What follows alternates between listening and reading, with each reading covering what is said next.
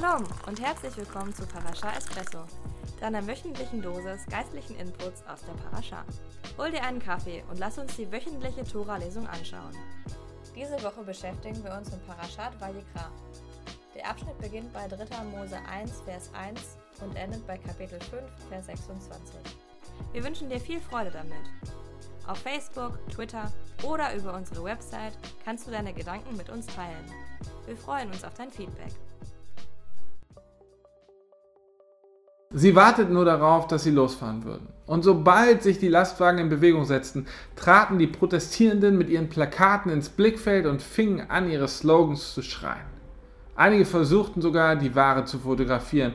Andere haben bereits in Supermärkten oder vor Metzgereien protestiert. Nein, es handelt sich nicht um die berühmten Gelbwesten aus Frankreich, die um Preise für Treibstoff schreiten. Es handelte sich um protestierende Veganer, die manchmal gewalttätig für die Sicherheit von Tieren streiteten. Vorbei ist die Zeit, wo Fleischverzehr als selbstverständlich galt oder vegetarische Lebensweise allenfalls eine Randerscheinung war. Heute gibt es, besonders hier in Berlin, wo ich lebe, vegane Burgerbars, vegane Facebook-Gruppen, vegane T-Shirts. Die Sorge ums Tierwohl liegt der Millenniums Generation wirklich sehr am Herzen. Und das bringt uns nun zu unserem Torah-Abschnitt für diese Woche.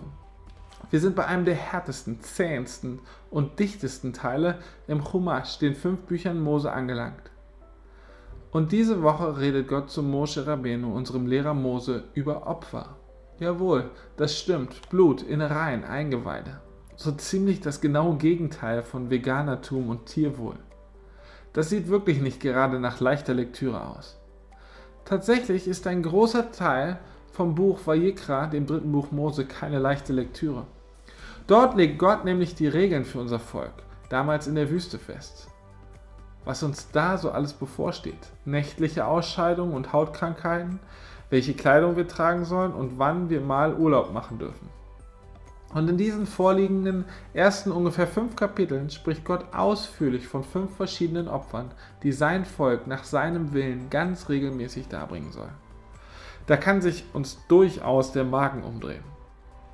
Wenn wir so durch die Eröffnungskapitel von Vayikra flügen und die genauen Anweisungen hinsichtlich dieser unterschiedlichen Opfer lesen, erhebt sich fast zwangsläufig der Gedanke: Was um aller Welt hat das denn jetzt mit uns heute und hier zu tun?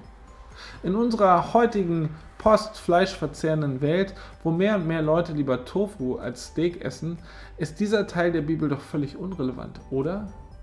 Wenn wir ein wenig tiefer schürfen als unsere oberflächlichen ersten Eindrücke, werden wir von unseren Funden ziemlich überrascht. Erstens erfahren wir nämlich, jeder unserer Vorfahren musste das jeweilige Tier selber schlachten. Das war nicht die Aufgabe der Priester, sondern unsere eigene. Wir mussten uns selber mit dem Blut des Tieres vollspritzen, sein Gesicht sehen, seine Schreie hören.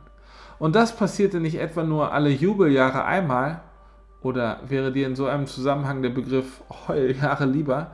Nein, es passierte jeden Tag. Und jeden Tag viele Male.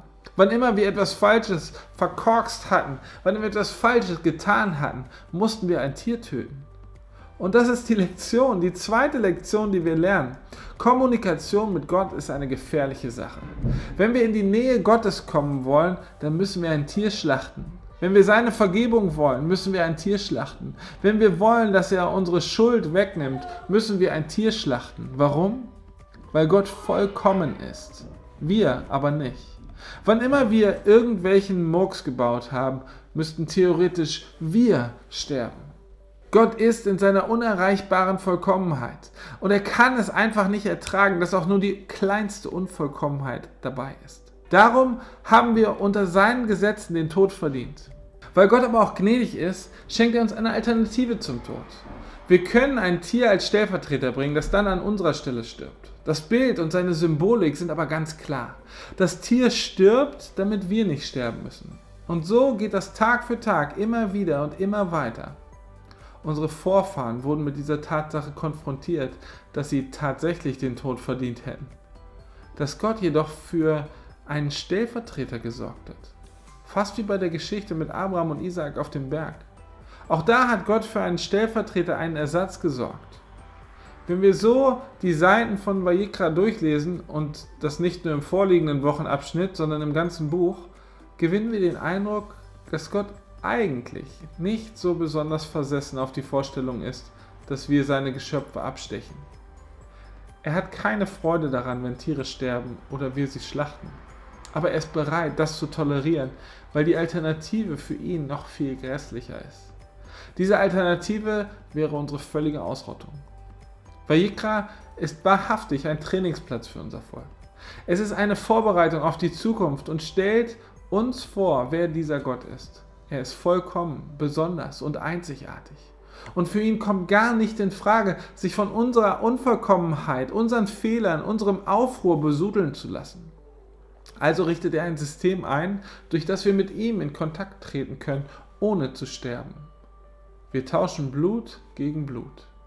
Tierblut anstelle unseres eigenen Blutes. Abscheulich, anekelnd. Aber es ist eine Lösung, eine vorübergehende.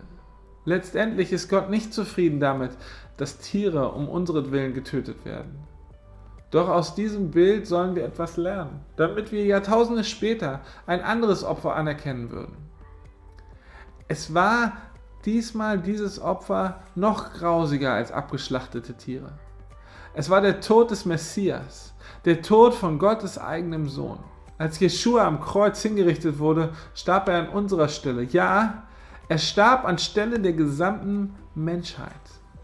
Alle unsere bösen Taten, alle unsere Auflehnung, all unser Hass hat ihn dorthin gebracht.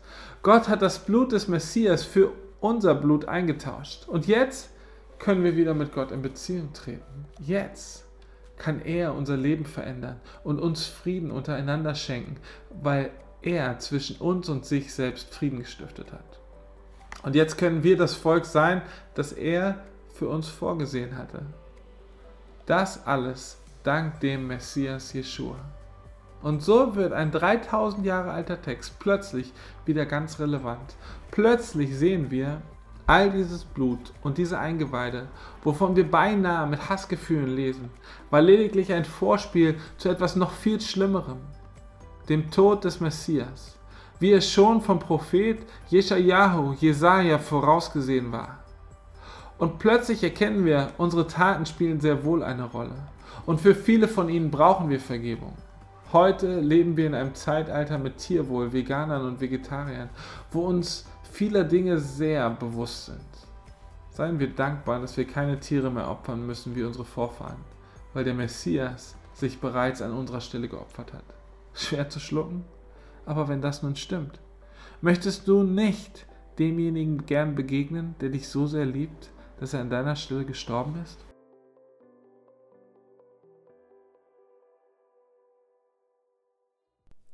Das war's für diese Folge. Wir hoffen, dass dir unsere Parasha Espresso gefallen hat.